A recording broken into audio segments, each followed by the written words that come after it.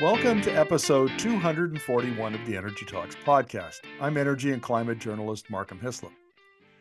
Mike Andrade, CEO of Canadian company Morgan Solar, is one of the most astute observers of the energy transition that I've come across. I interviewed him for episode 152 of the podcast.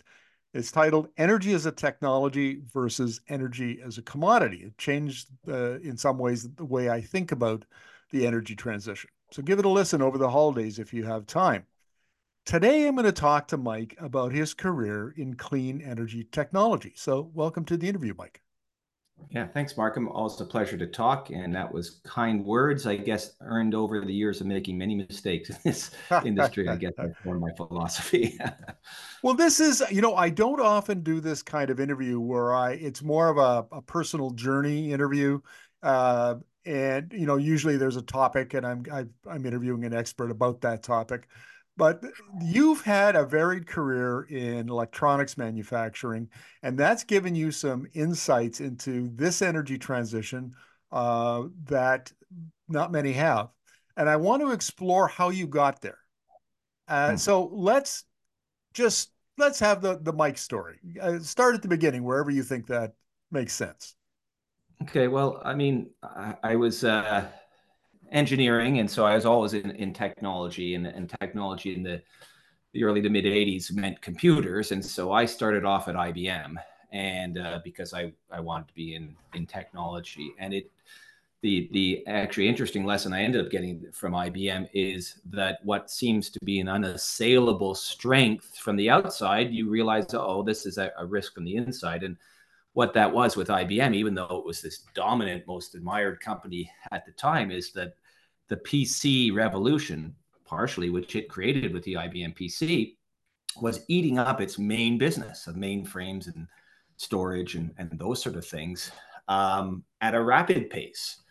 And by the time it got to the probably late 80s, it was, they were burning the furniture to keep warm, selling off places and businesses and things like that. And the company I went to work for was really not the company that it ended up being, and the pace of that was rapid. And so that was the first kind of like, awakening that all is not necessarily what you think from the outside, and that If I something can small interject and for just a minute, unsophisticated. Mike, I want to Yeah. ask a question.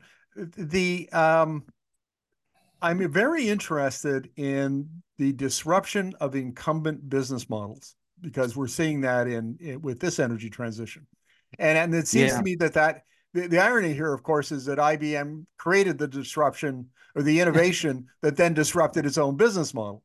But the Yeah. irony aside, um, IBM then, because it's now thriving again, IBM seems to be one of an incumbent that was disrupted, re-engineered its business model to become, if not as successful, at least successful. Yeah, it's probably a shadow of itself when you look at terms of its probably its position, number of people, and profitability and all that. But absolutely, the fact that it's just survived has been amazing. Most companies are not able to make that sort of transition and survive. They usually get bought or they collapse. So IBM has been one of the rare exceptions that actually has done that, to their credit.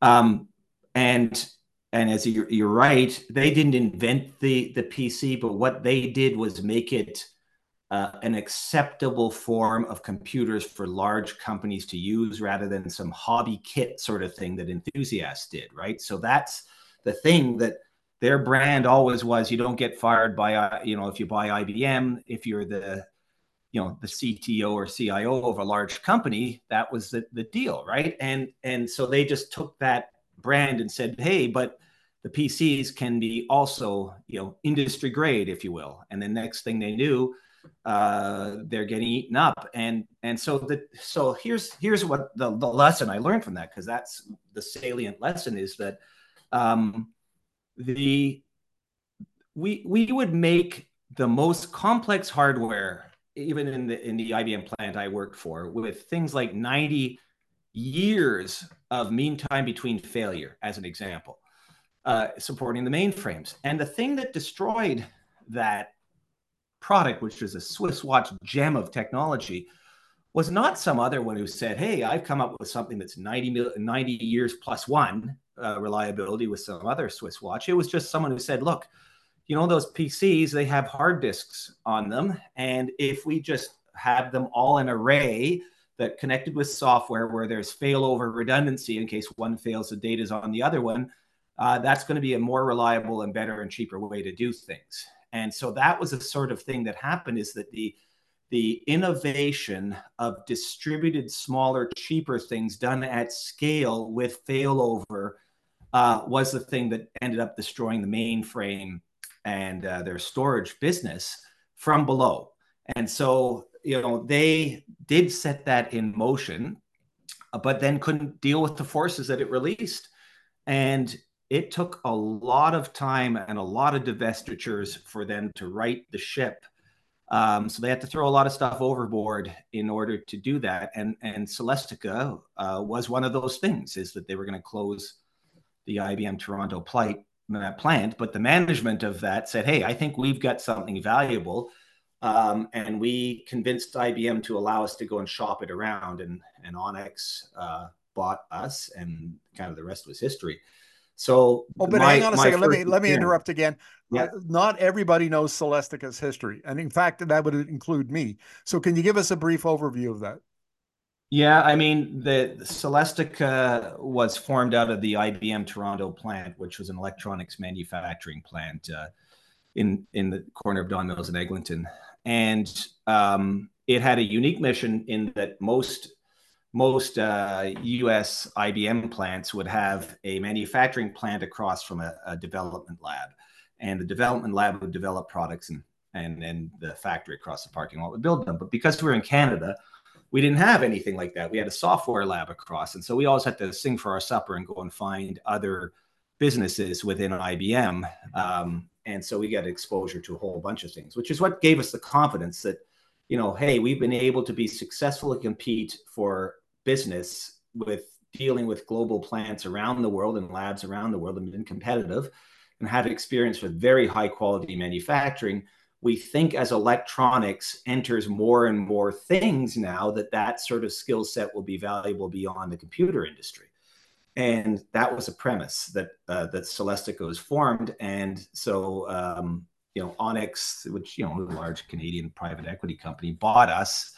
And then we, through a series of acquisitions and organic growth during the dot-com bubble, in particularly in the mid to late 90s, the company became a $10 billion company valued at $18 billion. And, you know, from just a small thing on the corner of, you know, Don Mills and Eglinton, bought for something like $500 or $600 million.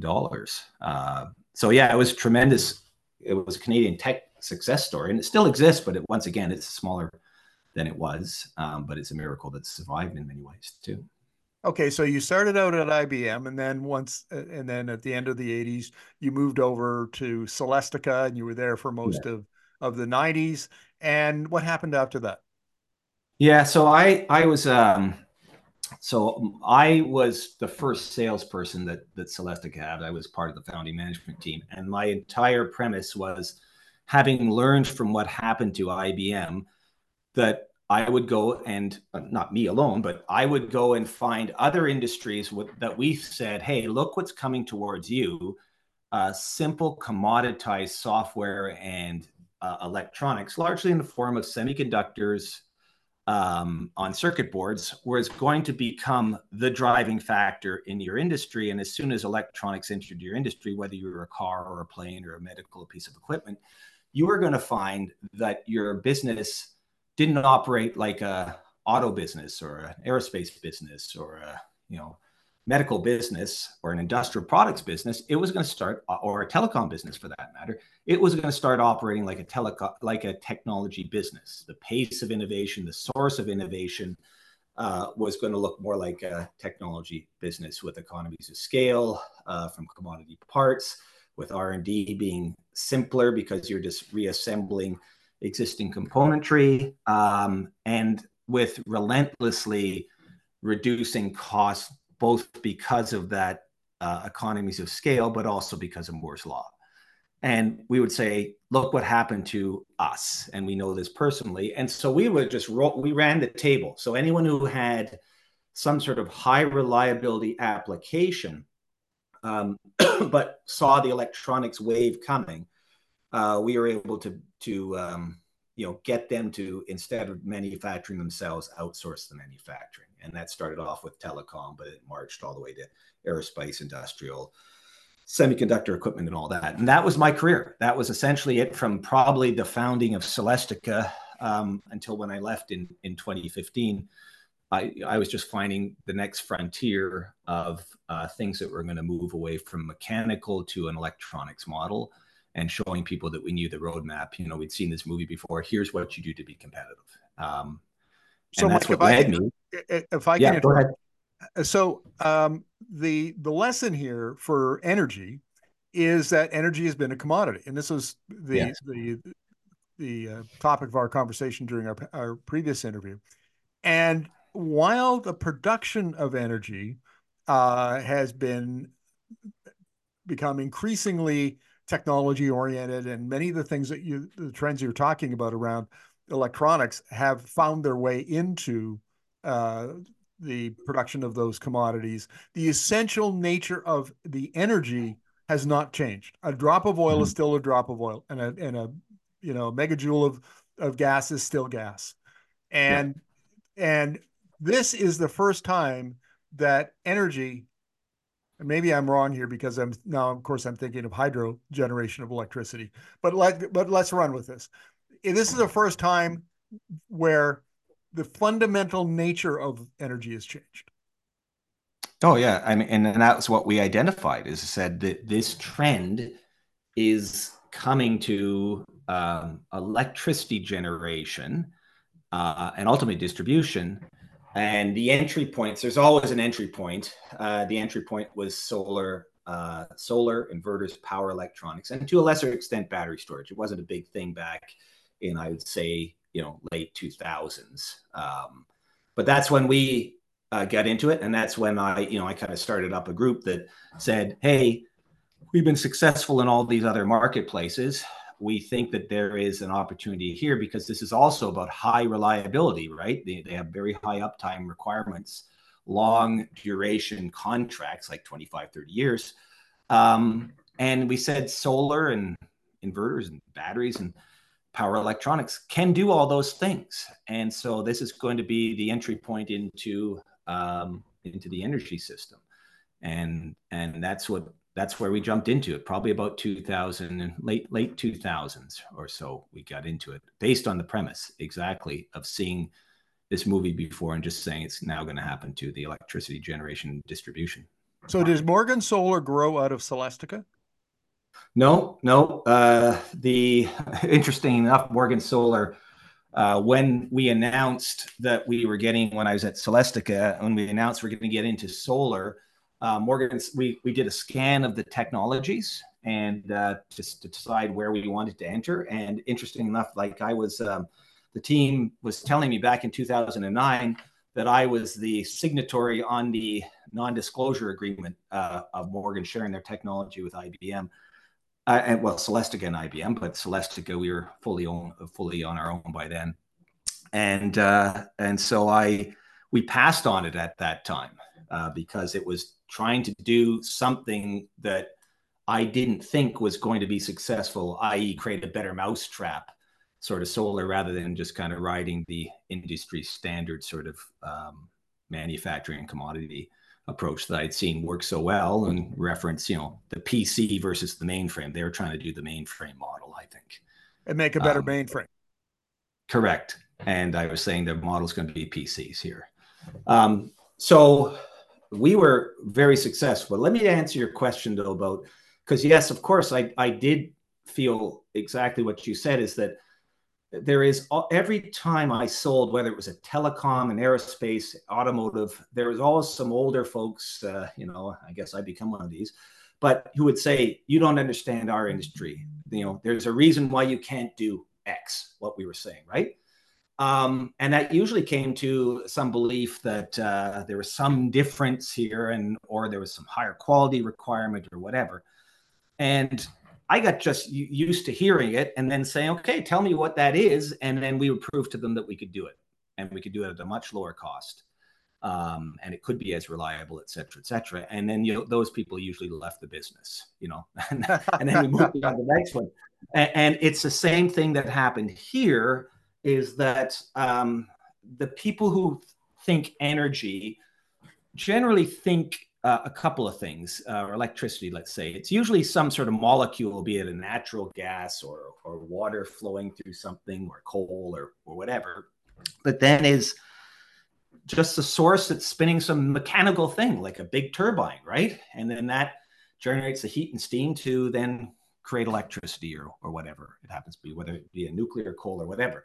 It starts off, it's a mechanical engineering thing, of which I'm a mechanical engineer. I love it. These things are the Swiss watches of the energy business, turbines and things like that.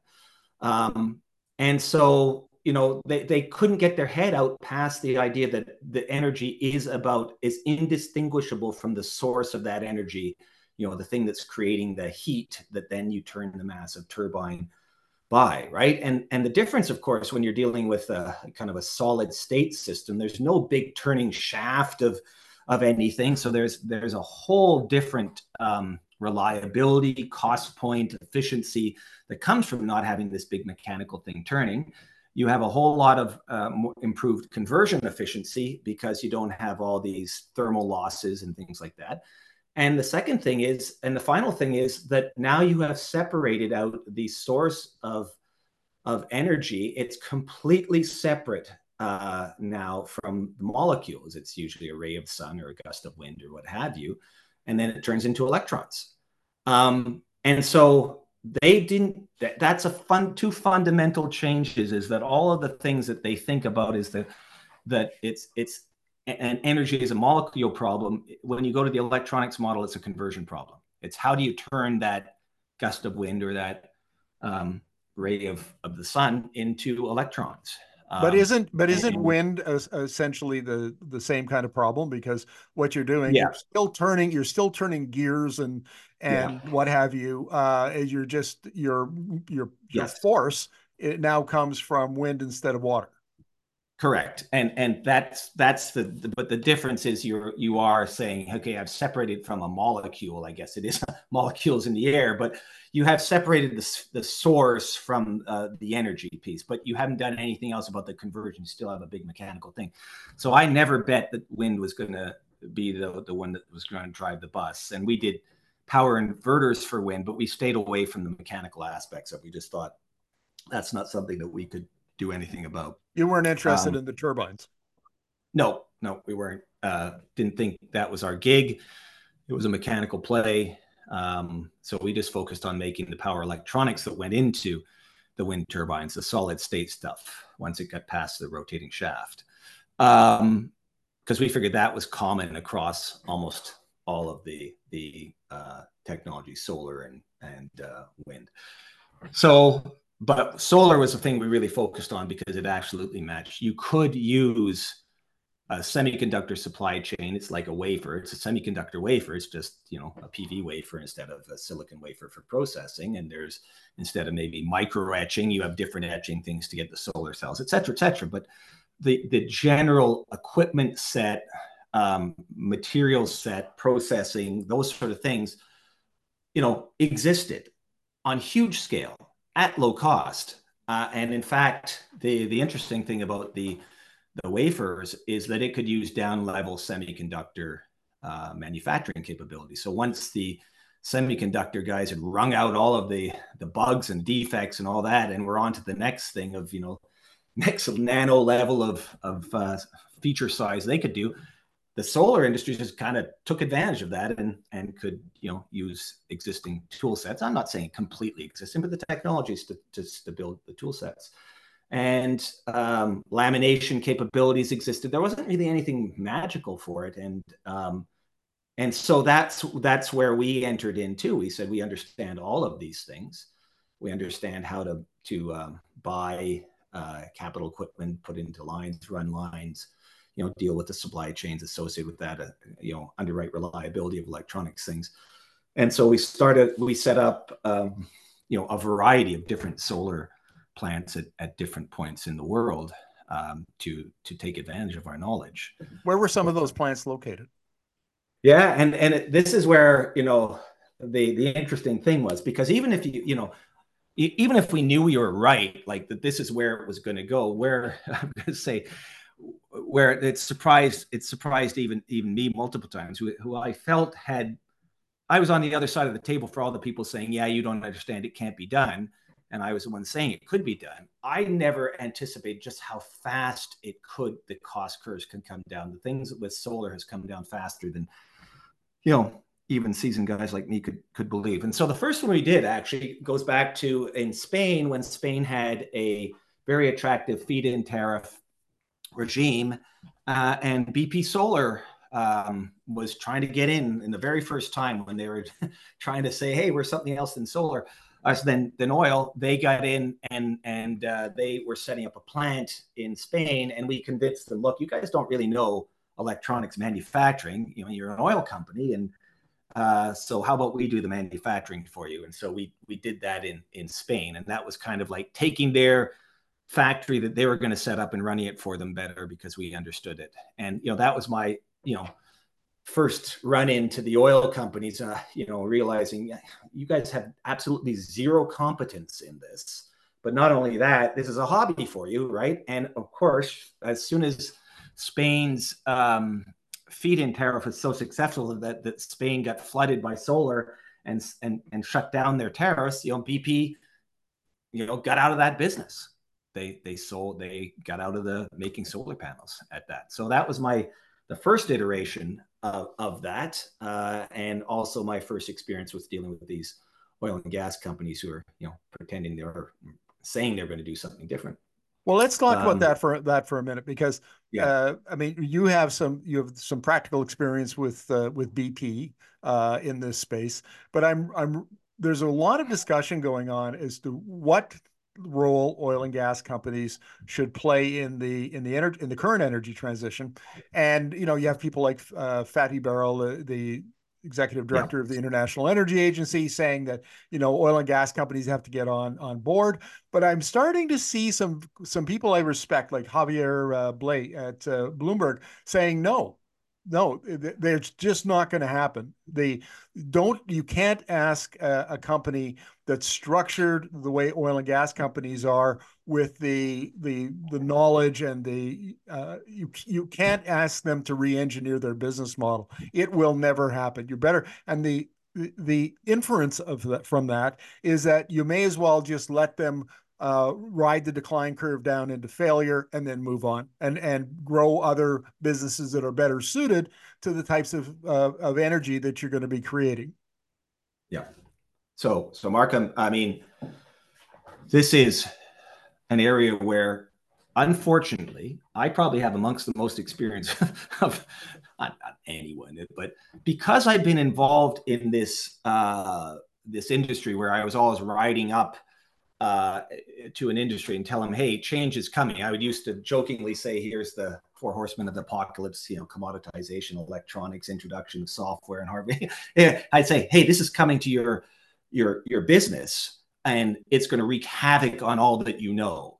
And always seeing how the incumbents responded to that, and it was always resisting it, and how they never led the transition. They hung on by and some of them, like IBM, or some of the other ones, they held on for a while, but most, like Nortel, destroyed, Alcatel, Nokia, Siemens, Lucent, AT&T, all these guys, they've only survived as rumps of themselves by mergers and acquisitions and stuff like that, nothing like what they did. So I have not yet seen an incumbent deal with a transition, even in the same industry with generally the same premises. And so this is, as we said, is a change from molecules to electrons. It's a change from mechanical and geological skill sets into electronic supply chain, that sort of thing, capital equipment.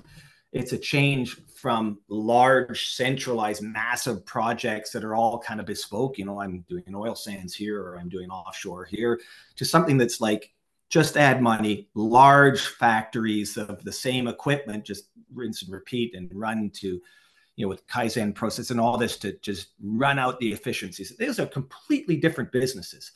And so I haven't seen anyone even with a fraction of that sort of change survive. So there's no way that I feel that an oil and gas company can make that change.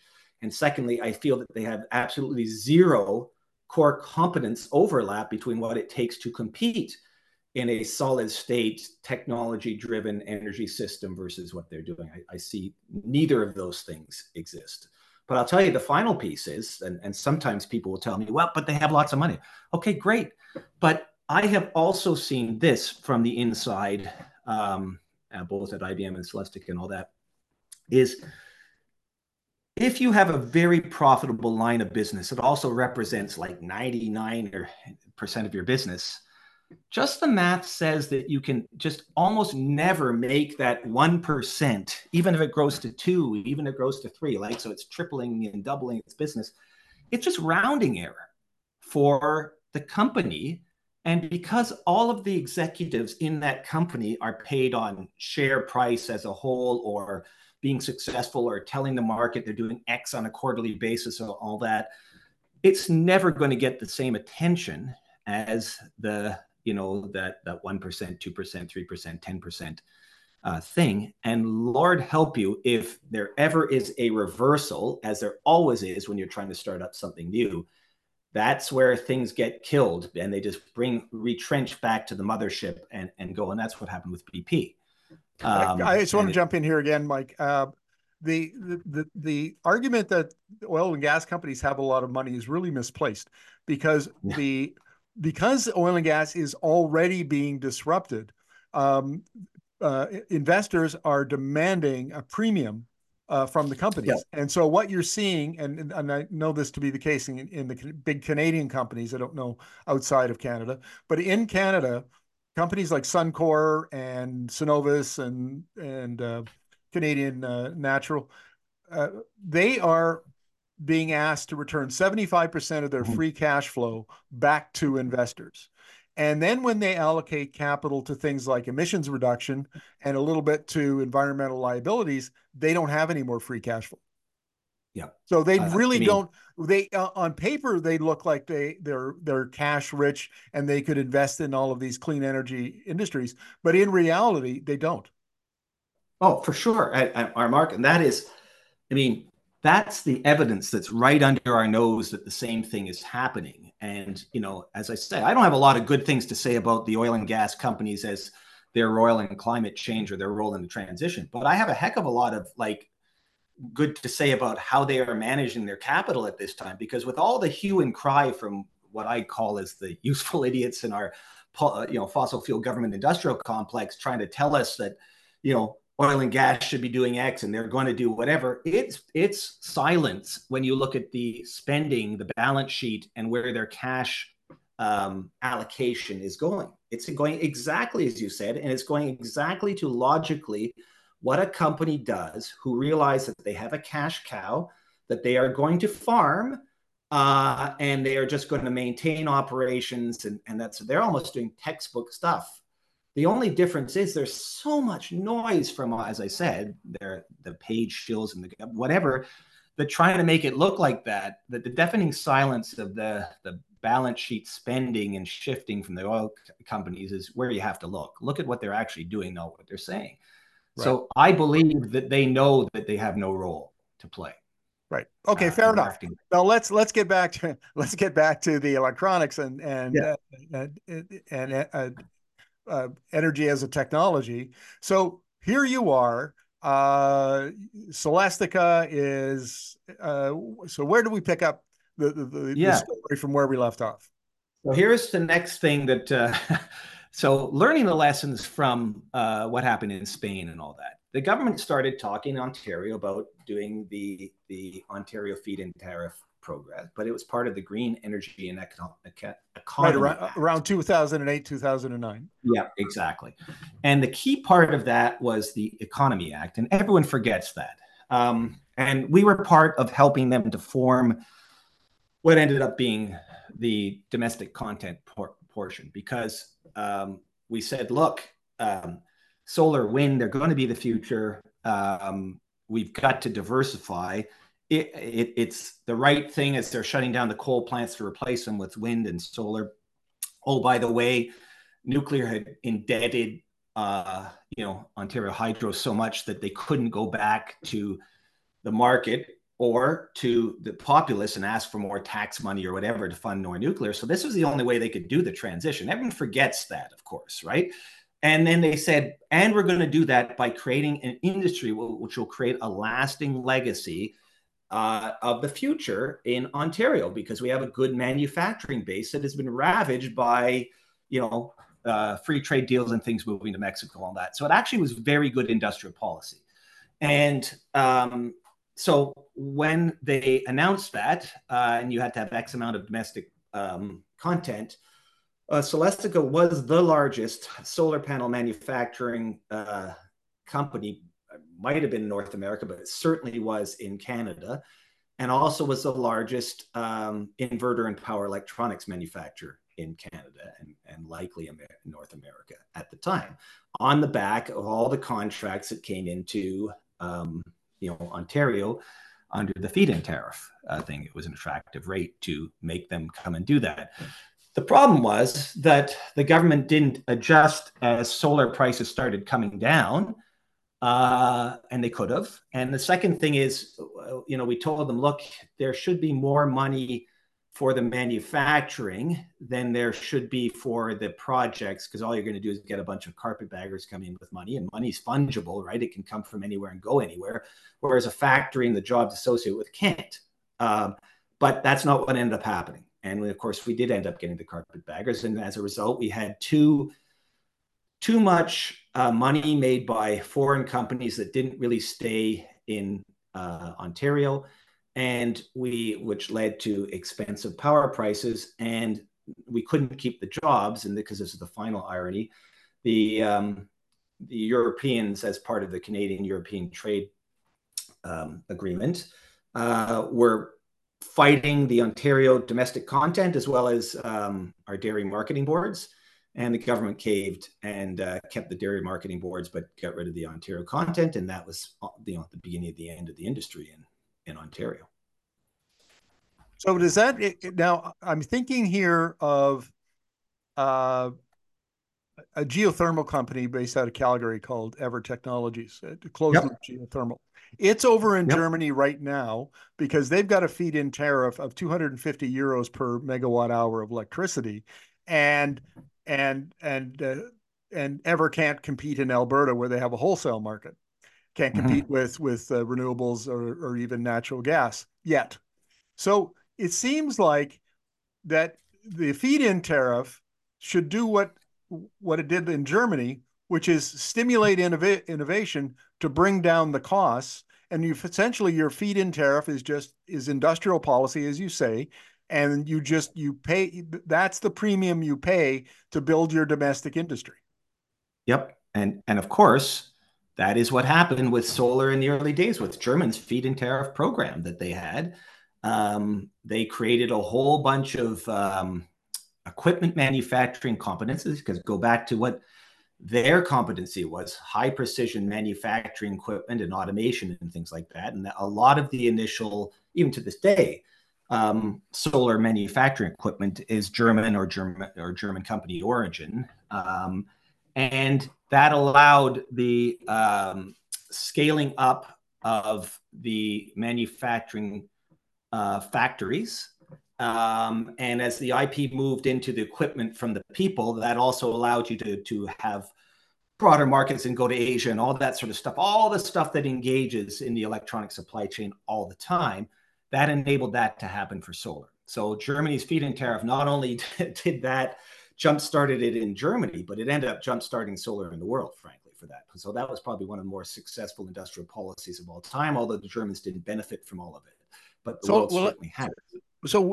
explain how China fits into this story. Yeah, well, I mean, this now becomes the rest of the story for my experience with solar is that when the tariffs, the Green Energy and Employment Act, and the domestic content was stopped, then we were in a fully competitive model, and we were competing, of course, with global manufacturing. And what was interesting is that when we were shipping products into Ontario solar plants, we were selling panels at $1 US per watt.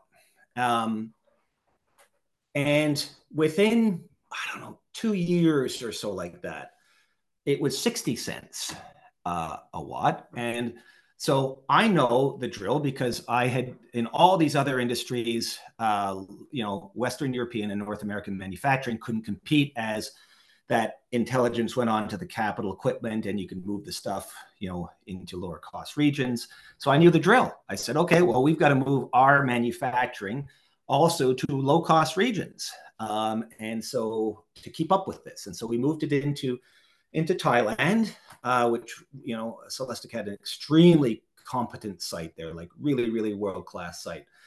And by the time, I mean, it took us it was a huge scale factory, also learning the lessons in the past. And probably by the time that factory was up and running, the prices had dropped, to, I'm going to say 50 cents and 40 cents. And by the time it fully got going, they're probably getting 40, 30 cents. So then the next thing that we did is said, okay, well, here's the next thing we've got to do. We've got to get more of a vertically integrated supply chain, and we're going to have some manufacture maybe a bit more of the silicon or create the wafers, and that way we'll get some cost advantage, and we got to set that up in a low cost region as well. And so we did that in Malaysia. So we had basically a fully integrated between manufacturing in Thailand at high volume and a solar cell manufacturing site in Malaysia, all of which could get around the tariffs, by the way, coming from China, and provide access to the U.S. marketplace an advantage because China was already being accused of dumping at that time. By the time we got all that done, the price was down to 30 cents. And the Chinese were able to be ahead of that curve to the point where they could afford to manufacture their product, pay the duties, and be roughly the same sort of expense as we could do with that fully vertically integrated low-cost supply chain. And so that's when I knew that a different game was afoot. And this wasn't just about China and the traditional economies of scale, the low-cost labor, the manufacturing efficiency, and all that. This was government policy because they were subsidizing the capital equipment manufacturers. Therefore, they got lower cost equipment, and this is what blew the Germans out of the water: is that they were knocking off their equipment and doing it at a fraction of the price. They had subsidized the large scale silicon polysilicon fabs, oftentimes in the interior of China with very cheap electricity, not clean electricity too. And then they had also created a massive market for these companies by having all sorts of feed-in tariffs that you had to have domestic content for. So they had this complete closed loop from silicon wafer to end up demand. And, little old Celestica had tried to do that itself, right? We tried to do our own closed loop, but we couldn't compete against China. And so even with the best learning that I had from my decades of doing this electronics and knowing where it was going, that caught me off guard. That shift from $1 to 50 cents during this whole process happened over the course of maybe 3 or 4 years. And it was all because China decided this was strategically important to them. So one of the lessons I've done a lot of reporting on clean energy industrial policy, particularly in North America and Europe. And one of my takeaways from that and from your story is that governments decide that they're going to spend money now to subsidize the development and establishment of the industry, and and the ones that do it really well do it comprehensively. They subsidize both the adoption and the excuse me and the supply of the new technology, and those move in lockstep, and they Yeah. scale them up in lockstep.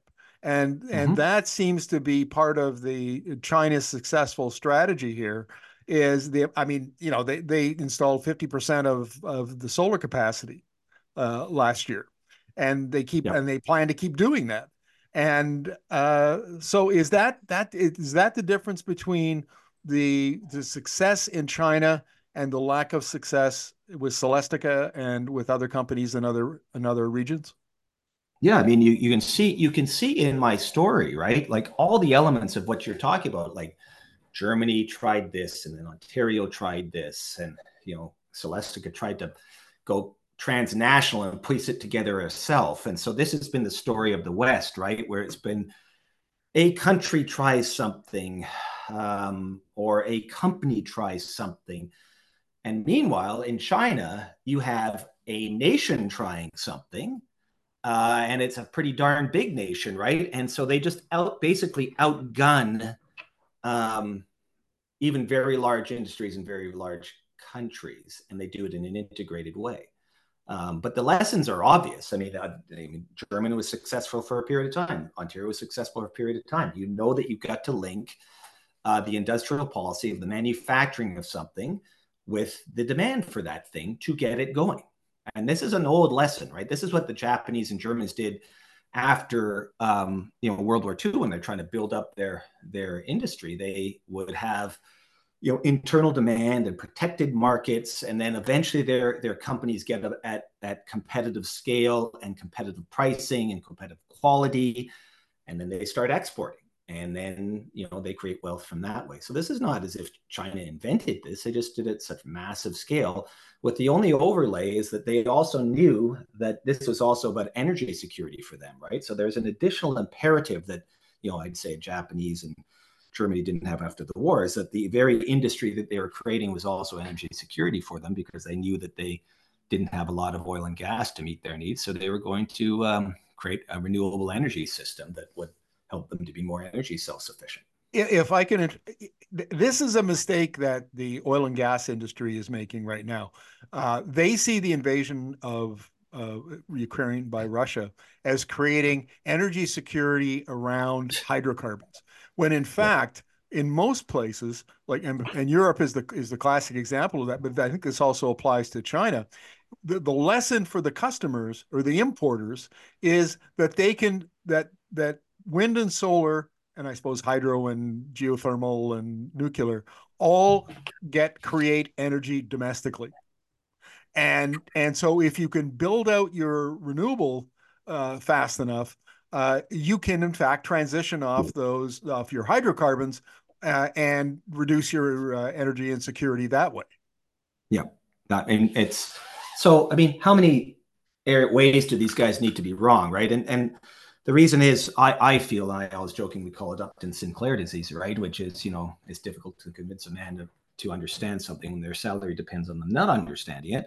And these guys have had, a century or so of, being sure of themselves, right? And making lots of money from it and having governments at their beck and call and, all that sort of stuff. So it's going to be impossible for them to fully imagine and appropriately respond to a threat that is so foreign to them. It's just not going to happen. So they're Right. just going to So be so wrong. so what happened to Celestica? Yeah. So what happened with Celestica is that we eventually, I mean, had to get out of that business, and had to close up the sites. And the only thing that ended up being left was competing on the power electronics side. That was about it, but couldn't compete anymore on the solar panel side. And that was it. And so then I left Celestica. And I think they lost some when I left. I think they lost a bit of the religion associated with it too. And that's, was the next part of my journey, which was where I went into the small Canadian tech companies, and I invested in a bunch of them, and one of them was Morgan Solar, and they asked me to run it based on my experience of doing all these solar ramp ups. And I think the first thing that I did when I came in there was to say, wow, I mean, I think at that point solar was selling at 50 cents, and Morgan had a plan to get their unique technology, better mousetrap technology, down to 30 cents. And I kind of looked at it and said, yeah, maybe you'll get to 30 cents and maybe you won't. But I think the cost curves from China are going to get there, as well and faster with less risk. But even I was surprised because then they dropped, and this was probably 2016, 2017, they dropped from the 50 cents to 30 cents within 6 months or so, like that. It was like unbelievable. That was, as I said to you, when you knew that it was more than just the traditional, cost efficiencies and that sort of thing, that And there what are was we more looking to at it. now? I know I interviewed a Wood Mac, Stephen Nell from Wood Mac, Wood Mackenzie, VP of Renewables and Power, and he pegs China's costs at 15 cents a watt. But I thought that it was on your Twitter feed that I Yeah. saw that it was actually there 12 cents a watt. Yeah. I mean, of course, this is this is always difficult to and as anyone who's been in the solar industry, I mean, you can hear what the published price is, and you can go and talk to them at the factory, and you can, whatever. It's the Wild West. There are so many manufacturers in China who ruthlessly compete with each other that the price always surprises people to the downside. So almost any number that people come up with is going to be wrong based on where the frontier of pricing actually is. And so let's just say it's in the low teens anyway, you know. Wow. And so does it matter if it's 12 or 13 cents? This is the point. This is where solar's gotten to, where I'm going to say the panel, which is, obviously the power generation portion of the thing, is a fraction of the cost. Like all the costs now, if you look in the US, is, your permitting cost, and then your boots to set up something, and then the steel structure and concrete and construction costs and all that sort of stuff, right? It's not the panel anymore. That is not the actual technology conversion hardware is not the driving factor anymore. So whether it's 10 cents, 9 cents, 11 cents, 12 cents, it's irrelevant, frankly, to the march of solar. It's just gotten so inexpensive now that I don't think the extra cent is changing anything. Are we going to Um, see innovation on those other parts of the? oh, absolutely. Yeah, yeah. And I can tell you a lot of it needs to be business model and regulatory innovation, which of course is being held up by all the incumbents about, trying to do everything possible, including passing laws to try and prevent things and make things more complex. And even with that, it's marching on, simply because it just makes sense. So yeah, you're absolutely are seeing those sort of things, and that's certainly where I shifted Morgan Solar to, was to, twofold. One is because we believe that the market is shifting away from, hey, just the pure panels. Morgan Solar doesn't make panels anymore like we used to. What we do is we use all our sensors and analytics suite that we used to do to make sure that our panels were working as we expected them to. And now we've offered that. We have created an offering that goes into solar fields around the world to allow people to better manage the boots they put on the ground, and when they put them on the ground, their maintenance schedules, where they might have problems, because solar has become so inexpensive in the power purchase agreements, and it's so competitive that now it's a mature industry. It's like a bond coupon. You put a bunch of capital up front, and then you're just scraping off a coupon based on how much power you're going to generate times your PPA price.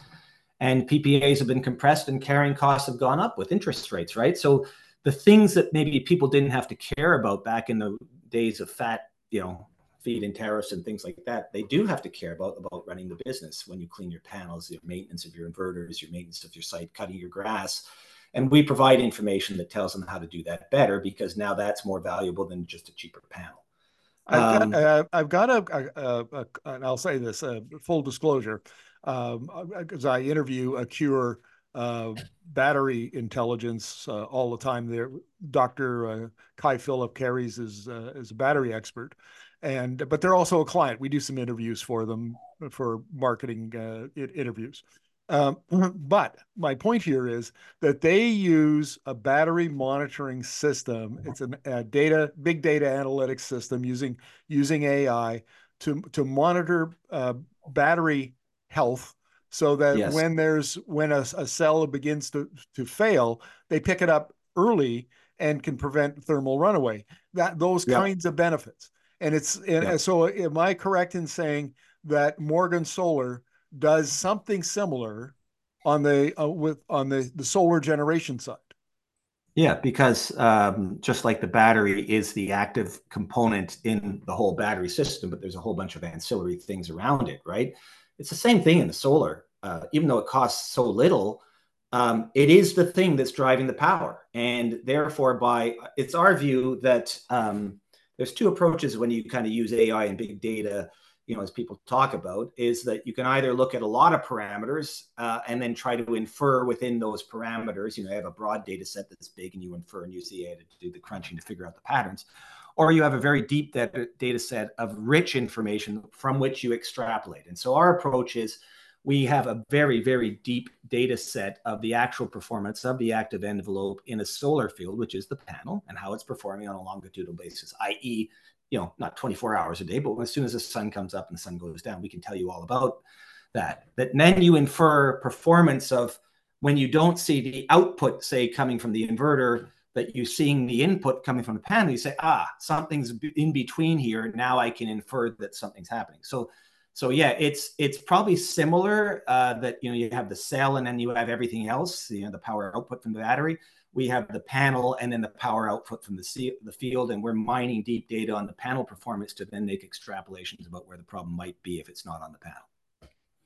Is this where solar has landed, where it's now about optimization, optimization, optimization, uh, and that's what's going to drive further declines in the cost of solar? Yeah, I mean, so let's put it this way. I mean, I've always said that solar is the only technology that can work on the numerator and denominator of the dollars per watt. So I think you're going to see dollars, or cents in this case, since it's so small, cents keep coming down, right? Because solar's just add money technology. So you want another 500 megawatts of production, okay, blah blah blah, and people know how to build factories that are going to continue to take the cents out of the numerator on that. And on the bottom side, you can see how they continue to have new materials and better efficiency and all that to raise up the number of watts. So you're going to have the cost to build a watt coming down and the number of watts that it builds going up. And that's why you see the curves on Twitter now that everyone's freaking out about and say, oh my God, but this is not new. It's just that's going to keep happening. I'm just going to say that's not where the leverage is. When you look at how much it costs now to install solar, it's not in that anymore. And so it really does come down to more prosaic things about how quickly you can assemble these things, how efficiently are they going to run, how efficiently do you convert the electricity without losses from what comes off the panel and through the inverter into the transmission lines and that sort of thing. Yeah, I think that's where the action is shifting to. What are the lessons here going forward? The forecast is for solar installation to I mean, it's exploding, Yeah. and globally, we know China has got plenty of spare capacity in its solar panel manufacturing in the sector, so it could ramp up. Presumably, it could ramp up the supply of panels. So where are we going? What's your take on what the role that Morgan Solar is going to play, the role that China is going to play, the role of what's going to happen in the U.S.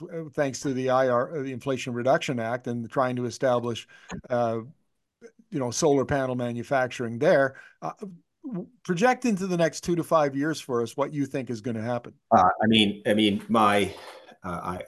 feel that projections are always wrong. Like, forecasters are usually terrible, right? Particularly when you're dealing with exponential growth, right? Like, people don't think exponentially, they think linearly. So that's why everyone gets this wrong, I think, amongst other things. So even someone like me who thinks, oh, I think I understand this stuff. I showed you how I've been wrong on this all the time. So my bet is always, always take the over on the quantity of solar installed and always take the under on the cost of that solar. And of course, those work in lockstep. So, I agree with the way to look at this is, as I said, solar is just an add money technology, both for the installation and the manufacturing of it. We know how to do this, right? So it's just how much of this is being brought to bear because the business case is there and the regulatory environment allows them to get the sites and set them up and connect them and all that sort of stuff. So the rate limiting, the only wild card is not that solar is going to be able to be manufactured in mass quantities. I've heard there's more than a terawatt of capacity right now, for example, and we're going to install 420 or something like that gigawatts this year. So there's like double the capacity apparently that exists already to manufacture solar panels. You can believe that or not or whatever. But the point is, that's not going to be, the supply is not going to be the issue. The cost isn't really going to be the issue of it either. I think the need for it isn't going to be an issue either. I just think it's going to be, do governments get out of the way, or did they listen to the fossil fuel industry and all the other but bros who kind of say we can't do this? And that's what I feel is going to be the rate limiting step of solar. And the only reason why I don't say it's going to be so whatever is that's the only thing that's stopping it. And it's not going to stop China, because China isn't going to put those regulatory hurdles in it because they know they're doing it for strategic reasons. And I think Europe's waking up to that fact and is trying to get out of its way as well. And I think America is waking up to that fact too. And I think you're going to see both of those places, surprised to the upside all the time. So that's the future of utility solar. But to me, the highest and best use technology, this is the other gear that people don't understand, is that every new technology is first used as a drop-in replacement into the existing system, because that's the imagination of people. So right now we're running power through, hey, this is another thing, it goes through your utility. So that's where we do it, and that's how we cite these things, and that's how we have regulations for it and all that. But solar, of course, is ubiquitous. And so it's the first technology that we have that is ubiquitous in terms of its ability to generate anywhere in the world. And everyone knows that it doesn't shine at night and all that BS that you hear from people. But, you can model that out, surprisingly. And then at the flip side is it also can be done at the source of consumption. That's its magic, is that the universal generation and universal coincidence to the source of consumption. That's the future of solar. And I think you're going to start seeing people work around the utility system and start putting in these virtual power plants, which are basically, smaller scale, self-contained grids almost that interact with the main grid and manage themselves more with, energy conservation devices and storage and, solar and wind and all that sort of thing, and linked into the grid. So you minimize the amount of transmission. And equally importantly, I think you're going to see more solar integrated into where people live and work, which is into the buildings as well. Let me interject here and say that next week, yesterday I did an interview with Jennifer Downing, who works for the U.S. Department of Energy, and she gave a very good description of the U.S. The department's promotion of virtual power plants. They see that, and Jigar Shah, who is her boss at the loans program, is an absolute evangelist for virtual power plants. And so I think you're absolutely correct. And another little bit of an insight: a couple of years ago, the Alberta Electricity System Operator (AESO) did a report on a couple of years of consultations that they did. And Alberta is very interesting. It has more industry than you can shake a stick at. 86% of the electricity consumed in Alberta is for industry, and only 14% for residential. And the thing that scared the system operator and other customers is that solar is dropping, it's become so cheap that these big industries are going to self-generate. And then they'll opt out of the grid, and then everybody else will have to pay more to keep the grid going, because these guys these big companies have opted out. And I think that's where you're going with this, with your observation. Absolutely. Correct? Absolutely. And here's the thing why I say today regulatory is the gate. But you can't hold this back. Like, this is the thing that's ridiculous. And I mean, Could you hold the internet back? Could you hold the computing back? And can you hold AI back and all these sort of things? Once the genie's out of the bottle, you don't stop it. And there's not the same, just like semiconductors and all that, is just these forces that reduce the cost and increase the availability of it are kind of irresistible because people just want to use them. And so there's history is strewn with examples of governments trying to stand in the way of that train. And we're doing that now. And the crazy thing about it is, when there was computers or even going from UAVs to, from planes and, that sort of thing, there has never been, in my opinion, an industry as thoroughly entrenched, and that's why I say the fossil fuel government industrial complex.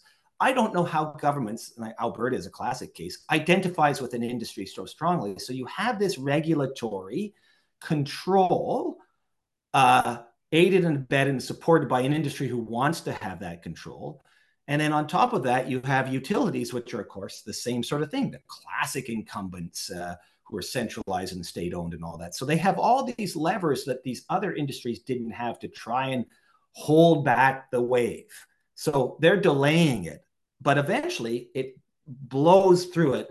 And catastrophically, my opinion, if you're not prepared for it. And that's why you had things that, whole industries have been destroyed. And Ontario is full of this, about shuttered factories all over the place when you couldn't keep up with certain things. And so I feel that you are having that same thing. So how does it break the dike on these things? Exactly as you said. People now have the means for the first time in history to first time in a long time, since we moved away from burning your own logs and stuff like that, right? To have meaningful amounts of power that they can generate in an industrial scale or at a household level. It's distributed power that you can scale up. And so either you're a householder, you can get around it, you can join a community as a VPP and you could join it, or you could be an industry and self-generate and all that. And that is open to people now. And the economics work for them because the generation cost is so low. So what's happened is the utilities are now defending themselves with high transmission costs. Like you look on your bill and the cost for transmission and distribution is so high. And so it's just too easy. They're making it too easy to have a business case that says, yeah, I should self-generate, whether I'm a homeowner or whatever.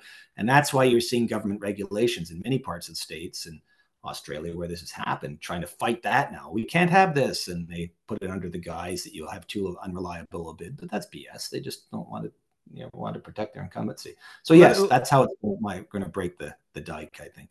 Let me wrap up the interview this way. I had someone come on a thread yesterday on Twitter, and Twitter is a bit of an insight into how particular provinces or industries think. And so this individual came on, and he was from Alberta, and he said, "We Albertans don't like electricity. We like oil and gas, and we don't want your electricity. We don't want to be electrified, and we're not going to do it." And my response to him was, "Dude, like, you think you have a choice? You think that you can somehow erect a fence around Alberta, and while the global energy transition is destroying your export markets around the world, and somehow you're going to resist that?" And but the reason I bring this up is that is not an uncommon view in Alberta, and it's not an uncommon view in other oil producing and gas producing regions. And then, of course, because it's a prevalent view, then the influence of the industry on those particular, because they control regulation and so on, they can then do what Alberta's doing, which is basically trying to put up a fence, and it's going to fail. The problem is when it does, it'll be so spectacular that the provincial economy will be so damaged that maybe it won't recover. Maybe it won't be able to pivot to something else. Whereas if it moves now, well, it still has significant revenue, and it hasn't been damaged, it has been hamstrung by disruption. It can do something today, but maybe 5 years from now or 10 years from now, it can't do that thing, and then it becomes Newfoundland after the cod fishery collapsed. Yep. That's the problem. So, but anyway, Mike, look, but this has been terrific. Really appreciate this. You've This is an insight into a part of the clean energy industry that I was not familiar with, and a fascinating story. And thank you very much for this. Yeah, thanks, and have a great holiday. As I say, I watch you to kind of get a gauge of what's happening with Alberta and all that, and you and people like Max Fawcett, you're doing God's work, in my opinion, trying to fight back about it. I mean, the rest of us in Canada are only worried that all the liabilities from these stranded assets are going to waterfall onto us. So that's our interest in it too. Oh, yeah, as regular listeners know, we're deep into that debate Yeah, and into the reporting around that issue. And if you are a Canadian outside of Alberta, uh, I'll sum it up this way: there's $300 billion of unfunded environmental liabilities. The odds are better than 50-50, in my opinion, that the energy transition is going to catch Alberta unprepared, and Canadians like you are going to have to foot the bill for cleaning yeah, up all of those liabilities because they are so egregious and outrageous. So, on yeah. that cheery note, Merry Christmas, Mike. Yeah, Merry Christmas to you, Markham. We'll talk to you in the new year. Take care. Bye.